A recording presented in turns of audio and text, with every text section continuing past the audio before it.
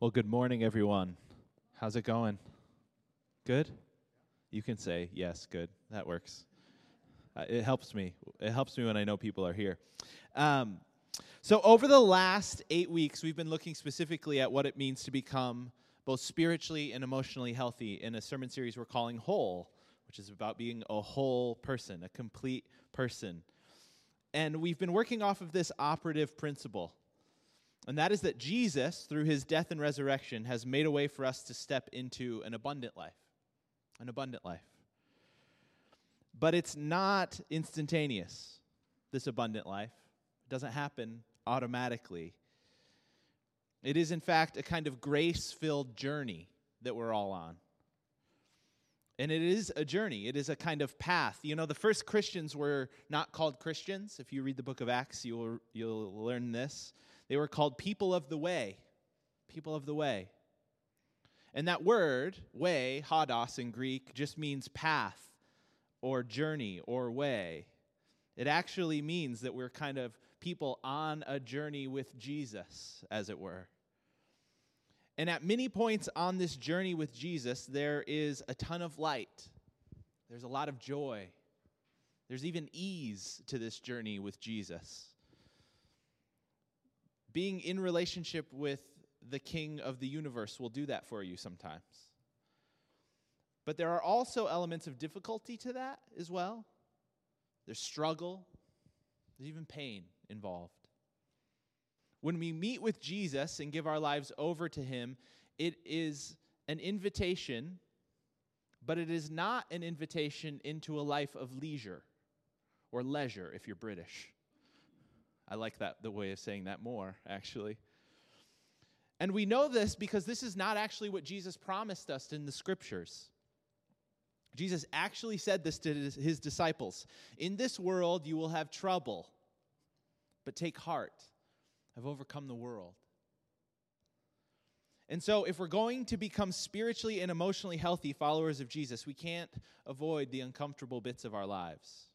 We can't just kind of sweep them under the rug or push them aside and pretend that those things don't exist. And today we're going to tackle one of the more slightly difficult or uncomfortable aspects of what it means to be a follower of Jesus. Today we're talking about grieving our losses. Grieving our losses. And how grieving our losses helps us to become emotionally and spiritually healthy people. And so I probably know what you're thinking. Why does Nick always give such encouraging and joyful messages? He's always just making me feel great about myself. I leave happy. And I'm with you. When I was outlining this sermon series, I came to the point where I knew I was going to have a sermon titled Grieving Our Losses. And I thought, who could I give this message to? Who could preach this message? I also thought about changing the name of this, the title of this message to Happy, Happy, Always Happy, Jesus Makes Us Happy, which wouldn't have been accurate. But the truth is that I'm convinced of this, I really am. A big part of why our people in our culture struggle to be happy or are so unhappy is because people don't understand how to grieve in a biblical way. We don't understand grief or how to do it. And so when we encounter difficulty in our lives, when we experience loss, we don't know how to handle it. We have lost touch with the ancient wisdom of the scriptures that teach us that in order to be whole people, we must follow Jesus' example and learn to experience loss and to grieve well. But just in case my introduction is causing you to wish that you'd hit the snooze button once or twice more and accidentally skip church today, I hope to show you that there is a light at the end of the tunnel of our grieving. And that is that when we go through this process, at the end of it, biblically, there is joy. There's emotional balance.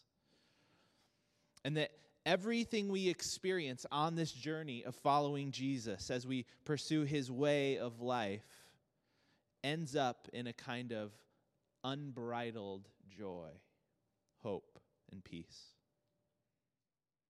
And when I say following Jesus into this idea of grieving our losses, we really mean it. Because Jesus, in our teaching text for today, models what it looks like to deal with grief. Some of your translations may say sorrow. We use the English Standard Version translation this morning because it pulls out this idea of grief very clearly for us. But Jesus, as a person in his time here on earth, experienced grief. He experienced loss. And he experienced it in a way that didn't make him less healthy, but made him more healthy. We don't often think of Jesus in this way, but this is why we're called to follow him. Because patterning our lives after his life makes us more the people that God has created us to be. And now in our teaching text for today from Isaiah 53, this is not only one of the most powerful messianic texts we have in the Old Testament, but it is also a kind of significant glimpse into the heart of God, actually. Because in this passage, we see a God who does not keep us at arm's length, who is not kind of hovering over us in heaven, staring down at all of our difficulties and struggles, our grief, and our loss. He's not out there somewhere simply paying attention to what we are doing. Rather, he is dwelling with us. He is bearing up under our grief with us. And I just want to read this passage again today because this is the heart of God for us this morning. For he grew up before him like a young plant and like a root out of dry ground. He had no form of majesty that we should look at him, and no beauty that we should desire him. He was despised and rejected by men. Have you ever felt despised or rejected?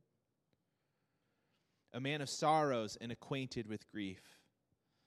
And as one from whom men hide their faces, he was despised, and we esteemed him not. Surely he has bore our griefs and carried our sorrows. Yet we esteemed him stricken, smitten by God, and afflicted. But he was pierced for our transgressions. He was crushed for our iniquities. Upon him was the chastisement that brought us peace. And with his wounds we are healed. All are like sheep. We go astray. We have turned every one to his own way. And the Lord has laid on him the iniquity of us all. You see, we learn from this passage that Jesus bears our grief and our sorrow and our loss with us. He's with us. But it doesn't end there. By being with us in grief, Jesus can transform it, actually. To turn it into something that actually makes our souls more healthy. You see, in the economy of God, the way to health is not around our loss or our grief, but it is rather through it. But we don't go through it alone, do we? And so today, what I want to give us from the scriptures is a kind of roadmap that helps us walk through our grief with Jesus on this journey we call life. That will teach us how to grieve well in the midst of life's losses. Because if you've lived any more than 15 seconds on this earth, you realize that you will experience loss. And we have to be equipped to engage that well, don't we? Otherwise, we just walk through this life kind of shattered individuals, not knowing what to do or how to do it. And luckily for us, the Bible does. It gives us a blueprint, a map, a pattern that helps us walk through it with Jesus in it with us. But before we get into that this morning, before we get into the blueprint, I'm going to take these keys out of my pocket. And then I want us to define what we're talking about when we talk about grief in our lives. Because I think it's helpful for us to just take a quick step back and kind of define, what are we talking about when we talk about loss in life? What exactly are we speaking about? Now, I think the first thing that comes to most of our minds when we think about loss is losing people who we're close to. This is probably the most common idea that most of us have in our head. All of us in here have lost someone. We've all felt the sting of that. We've lost somebody to death.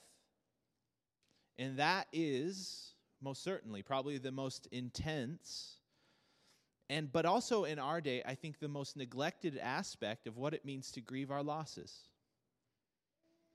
Because we live in a day and age where our culture is intentionally distancing itself from death in all its forms. Have you ever seen the chicken that you eat killed? I haven't. Seriously. We've distanced even the way in which we live, we've distanced ourselves from death, haven't we? As a pastor, I can tell you that people in our culture are losing the ability to understand what it means to grieve the death of a loved one. Our culture is losing this ability. This is due in large part because as our culture becomes more secular, one of the first things to go is the structures that the Christian faith has provided us surrounding death and dying that help us in this difficult process. You know, I grew up in a church, and part of what that meant for me was that I grew up going to funerals, which is, my childhood was a party. I didn't go, not like every day, but, fairly regularly. Death was something that was a part of the regular life of my community, right? Because death is a regular part of life. I was familiar with it. In my church, I heard a theology of death, right? Within the Christian framework. There were patterns and habits and structures that helped the community understand and process it together. And one of the primary symptoms in our current cultural moment of this problem is that as the facade of Christianity kind of falls away, people lose the ability or understanding of what it means to appropriately grieve the death of someone that is close to them. We lose this.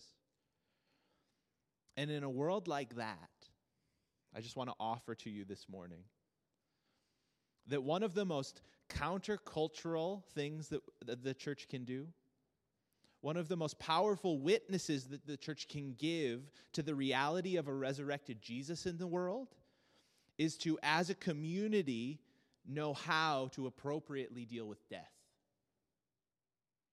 Because people don't want to do it. And most people don't do it well.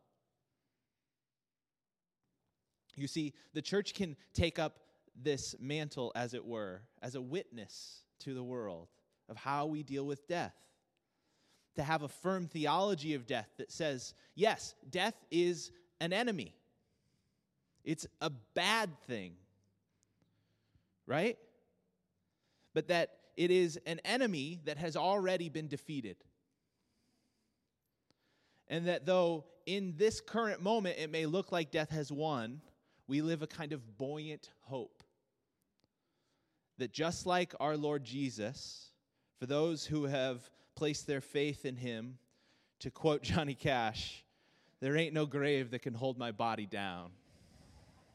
Right?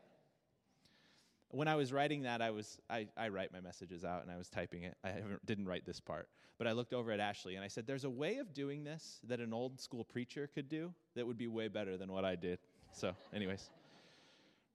What a witness to the world. What a witness to the world that centered belief is. To learn how to grieve well is a gift that we're given by Jesus. And so for those of you in this room who have recently lost a loved one, or even if it hasn't been recent, you have a loss and you've experienced a loss in your life that you know has gone ungrieved, there's still time. There's still time. God wants to be in the midst of that with you to help you through the process of your grief. Not to make it instantaneously better, because that is not the point, but to be with you in it and to help you walk through it. That's what God has for us. But physical death, though a central piece of what we're talking about this morning when we talk about grief, is not the only aspect of what we're talking about when we talk about loss in our lives. Because we all experience loss in a myriad of ways, don't we? Loss in our individual lives actually takes many different forms. from the loss of a job to the loss of a relationship, or even lost opportunities. There are all kinds of loss that we experience. There is all kinds of brokenness that we run into. I was speaking to a mentor of mine, and he routinely has really difficult conversations with people at really pivotal points in their lives. This is part of his job. And he was talking to me about how he had not allowed himself to grieve some of the more difficult conversations that he was having, that he hadn't allowed himself to, like, for the full weight of those types of conversations to kind of hit him. And because he hadn't allowed himself that process, it had taken a toll on his heart, actually. Grief is a natural part of the process of living. And when we gloss over it, we lose something important. One form of loss that we don't often think about is the loss that nature or just healthy transitions inflict upon us.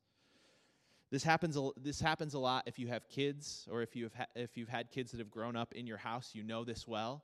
When a kid first goes to kindergarten, it is a loss. If you want to do something fun next year when kindergarten starts, just stand out in the playground and watch like grown men and women just weep endlessly as their little one goes into kindergarten, right?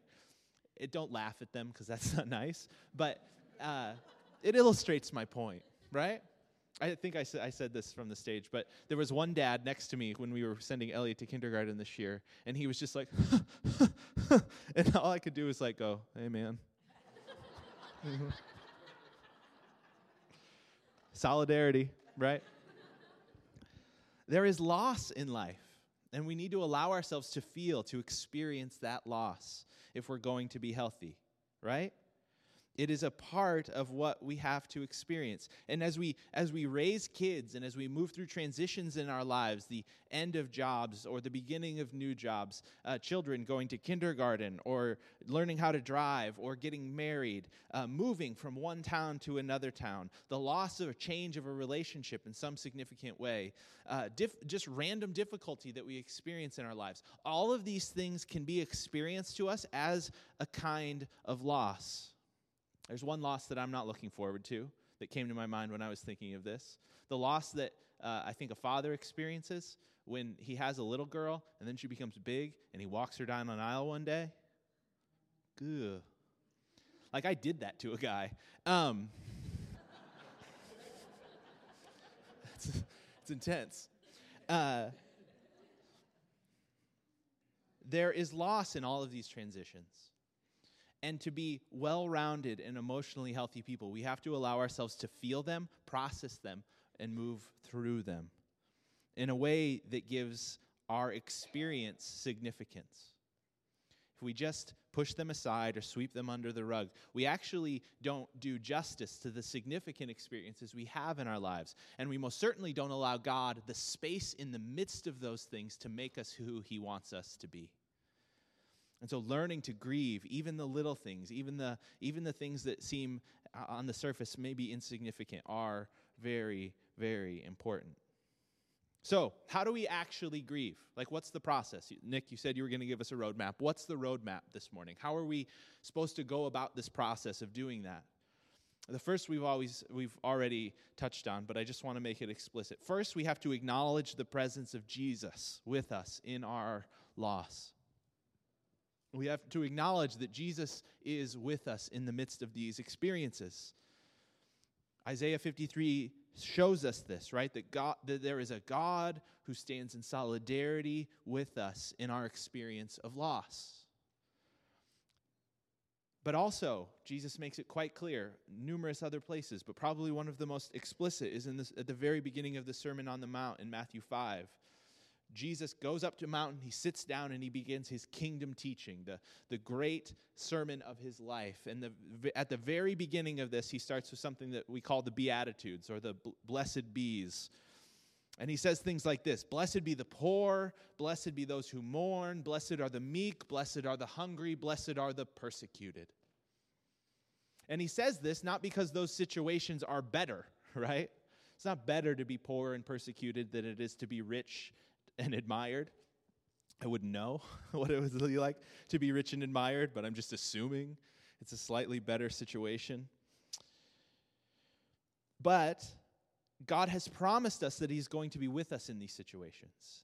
And Jesus makes it quite clear in his kingdom teaching in the Sermon on the Mount that the economy of God is one in which God's presence is specially with us in the midst of these difficult situations. This is the type of God we serve. This is his character, in fact.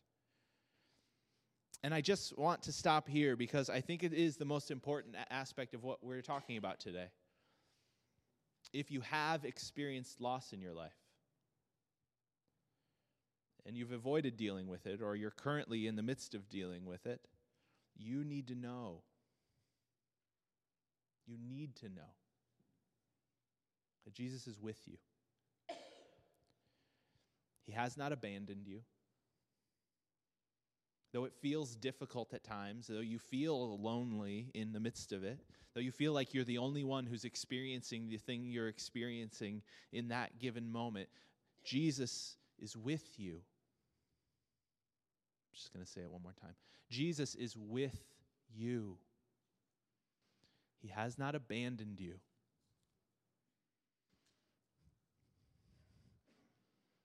And even though you walk through the valley of the shadow of death, he's with you. He's with you. And you don't need to be afraid.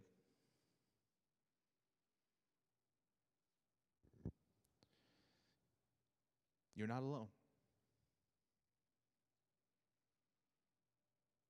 And sometimes that's enough.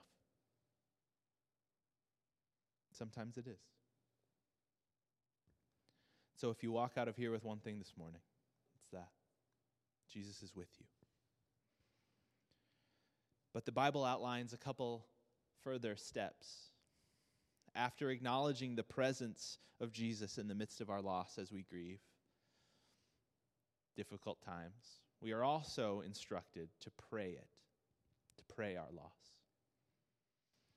We need to learn to give voice before God to our loss and to our grief, to give voice to it, to actually say it, to give honest and sometimes even raw voice to what we have and are experiencing. I'm just assuming, but I think all of us in our lives have somebody, or maybe we are one of these people who like to stuff our emotions. Is anybody? I'm not going to make you raise your hand. That would be bad. Anybody know a stuffer, right? Anybody a stuffer? Somebody, you know somebody, or you have this propensity in your own heart to just not give voice to your feelings. And instead of addressing them and giving them voice, we just kind of think that we can effectively manage them by stuffing them down and down and down and just denying that they exist, right? This is a common way that many of us cope. What happens to these types of people? They turn into walking grenades. That's what happens to these type of people. And we can explode, right? At just about any given moment when we stuff. And the same is true with our experience of loss in our relationship with God, specifically in that God relationship. God does not want us to stuff our stuff. He doesn't want us to just pass over it. He wants us to pray it to him. And this involves, in some ways, just simply voicing our struggle and our difficulty and our pain and our loss to God honestly in prayer.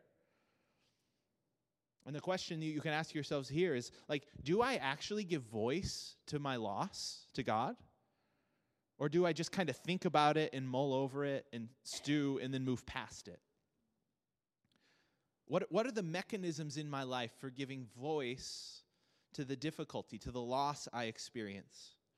Pastor Daniel spoke 3 weeks ago about the importance of prayer and Bible study as a regular rhythm in our lives. And part of the reason that's so important is because if it's a regular rhythm in our lives, then we have regular opportunities to give voice to what we are experiencing in our hearts, because that dialogue is necessary for us to be healthy people.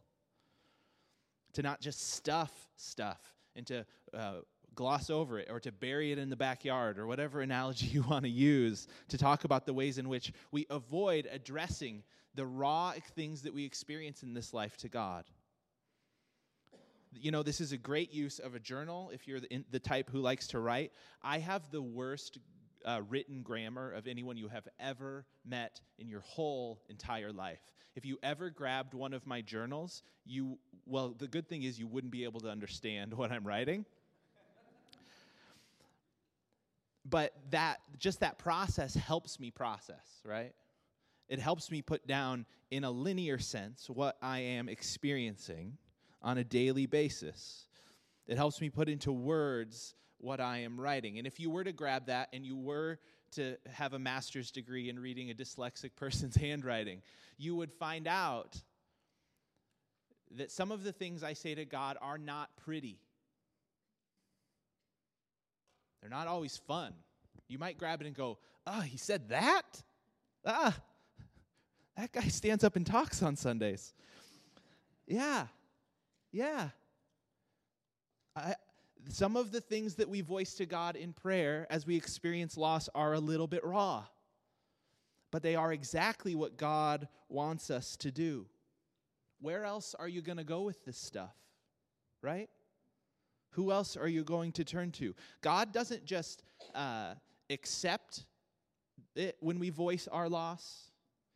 He asks us to. And actually in the scriptures, he teaches us how to express the more raw emotions in our lives to him in ways that are constructive. The Bible teaches us to pray to God in the midst of our loss and our grief through what are called Psalms of Lament. Who's familiar with Psalms of Lament? You can raise your hand. Or don't raise your hand. That's cool too. I need to stop doing that. There are numerous psalms in the prayer book of the Bible that are called Psalms of Lament, and they are, by and large, almost all of them are Psalms of Lament. Psalm 44, Psalm 85, Psalm 90. These psalms are characterized as Psalms of Lament, psalms specifically set aside where the psalmist, very often David, is lamenting. He's angry, he's struggling, he's giving voice, he's praying about this thing he has experienced. There are all these exact psalms, but in almost every psalm, well over 50% of the psalms in the prayer book of the Bible actually have some element of lament to them. You can barely pick up the Bible and read a psalm that doesn't have some element of lament somewhere in it. And those prayers exist to help us pray in our loss and in our pain. That's why they exist. God has given them to us to teach us how to do this.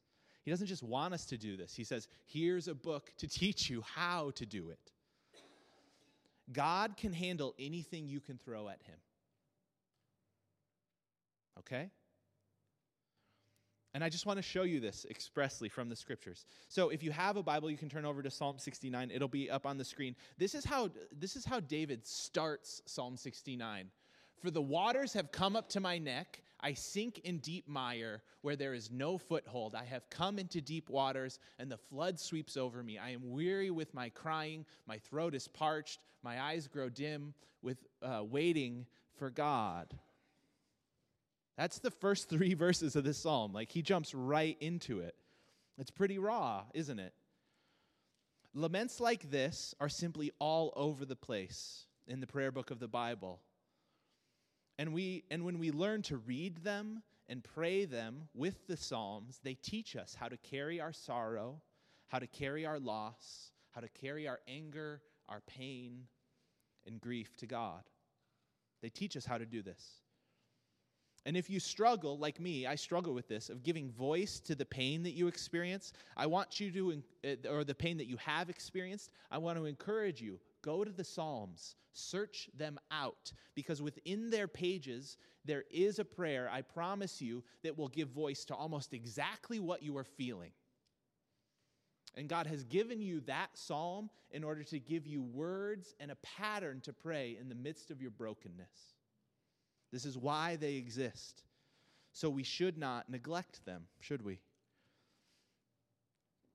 God has placed the Psalms in the Bible as a roadmap to help us address him, even when we can't put words to it ourselves. If you're like me, when you experience that really deep-seated loss, that thing that is just feels like a punch in the gut, you don't always have words for that, do you? And you need God, you need his help to actually put on your lips the words that you are supposed to pray, to give voice to that thing that for you is just a groan. And that's what the Psalms are.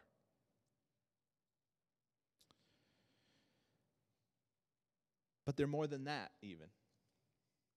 Because within the Psalms of Lament, there is also a kind of pattern. And you learn this when you read them consistently. But there is a pattern to the Psalms of Lament that actually helps us move through our grief and through our sorrow and through our pain to something else.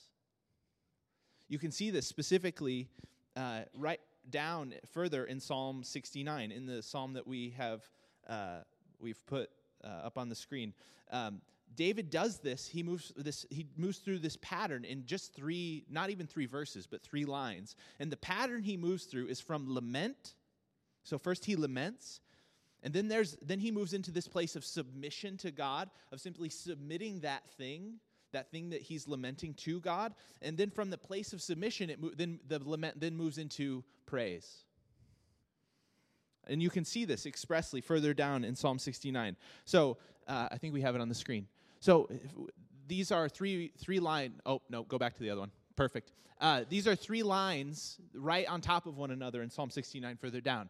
David says this, but I am afflicted in pain, so lament, right? And then he moves to submission to God. Let your salvation, O God, save me from on high. Like, I got nothing left, God, but I submit it to you. And third, praise. I will praise the name of God with a song. The Psalms of Lament don't just keep us in our grief, but rather move us through grief to submission and then to praise, and joy. It's getting good now, so we could talk about joy so you can all laugh again. This is a common pattern in the Psalms. This is actually the most common pattern in the Psalms. There are 2 Psalms in the Bible that are just lament all the way through and don't follow this pattern. And it shows us that there are some dark nights that just feel like dark nights for a little while, right? But most of the Psalms of Lament in the Psalms have this pattern, so much so that the Old Testament scholar Walter Brueggemann, he's from Nebraska, not Germany, says of the Psalms, in the Psalms, the appropriate end of lament is full and unfettered praise. That to move through our grief carries us to a place, if we're following the patterns of the psalm, of full and unfettered praise. And in the midst of our loss and our grief, it doesn't always feel like we're going to get there, does it? But this is where, if we follow the biblical pattern, we are taken. When we grieve with the Psalms, our grief is fundamentally hopeful. Because in our grief, we have a partner, an advocate in God. And though things sometimes seem dire, in the Psalms of Lament, there is always an anticipation that God will act on our behalf. This is what it means to grieve with the Scriptures. You see, when we learn to biblically express our grief and loss to God in prayer, it will inevitably lead us to praise. This is just where it leads. You can't get away from it. So that's the second thing. And finally, our last point for this morning, in our roadmap through our loss and our grief. The third thing we need to do is share it. We need to share it. We need to live compassionately with others out of our place of loss. You know, it's actually only by dealing with our own loss that we are able to share in the loss and grief of others. Pete Scazzero, in his book, says it this way. In emotionally healthy churches, people embrace grief as a way of becoming more like God. They understand what a critical component of discipleship grieving our losses is. Why? It is the only pathway to becoming a compassionate person like our Lord Jesus. Back to our teaching text for today. We learn that Jesus was a man of grief and familiar with sorrow. And that familiarity with our grief and our sorrow, that solidarity with us in the midst of our brokenness, made Jesus the most loving person that ever walked the face of the earth. Right? I know so many people who have experienced loss in one form or another. And the way they both deal with that loss, part of the way they deal with that loss, and the way that they kind of complete the process of grieving a loss is by sharing that, is by living compassionately with other people. And if you are dealing with a loss in your life right now, God wants to use that to make you healthier. But he also wants to use that same loss to make other people healthier. Because in some sense, we are all connected in this thing.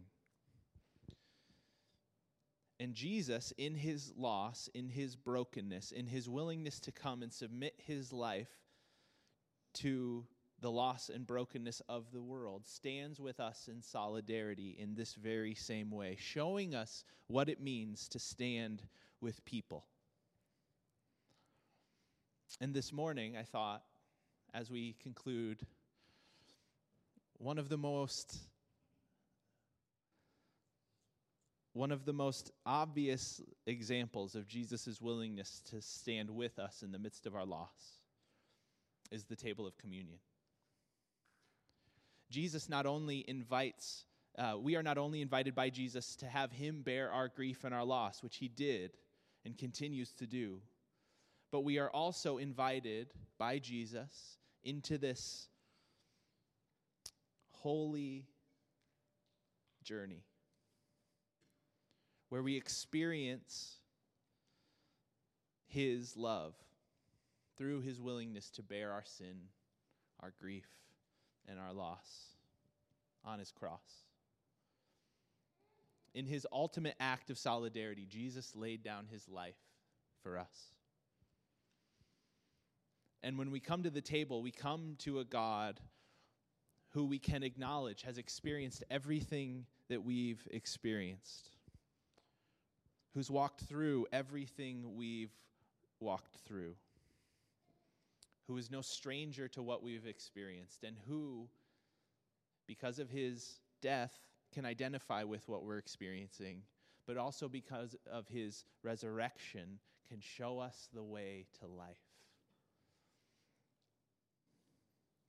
So Paul, when he was writing to the Corinthians, says this, "For I received from the Lord what I also passed on to you, that the Lord Jesus, on the night he was betrayed, took bread, and when he had given thanks, he broke it and said, 'This is my body, which is for you. Do this in remembrance of me.' In the same way, after supper, he took the cup, saying, 'This is the cup in the new covenant of my blood. Do this whenever you drink it in remembrance of me.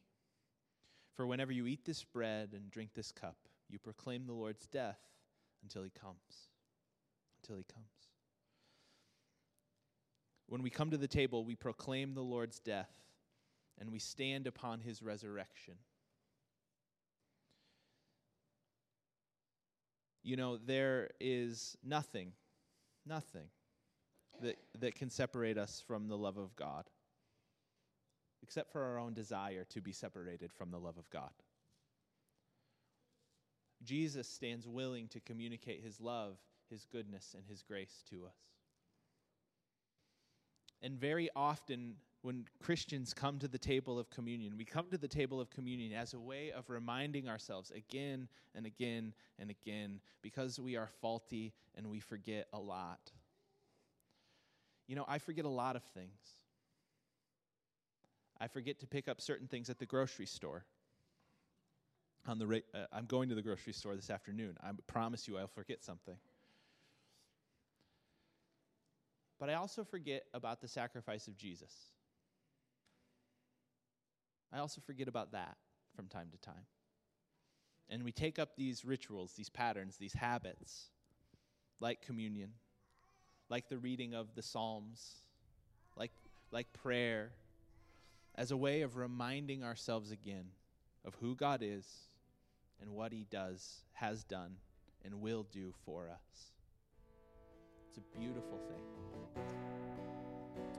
And so in just a moment, we'll come to the table after I pray. I just want to say that at Grace Community, we practice an open communion, which means that you don't need to be a member of this church to receive with us. We just ask that if you rise to receive communion, that you follow Jesus with your life. And we know that God is faithful, that he is with us in our grief, and that he is calling us on a journey that will make us more emotionally and spiritually healthy people if we allow the Spirit of God to have its work in us. Let's pray, and then we'll come to the table. Father, we love you. And we ask that as we come to the table of communion this morning, you would remind us again of your presence with us, of the grace that you've given us in the Psalms to learn, to lament, and to grieve, and to process. And we pray again afresh this morning that you would help us to remember your sacrifice, but to cling to your resurrection as the sign of our victory in Jesus Christ. We love you, Jesus. And we pray this all in your name. Amen and amen and amen. The table's open.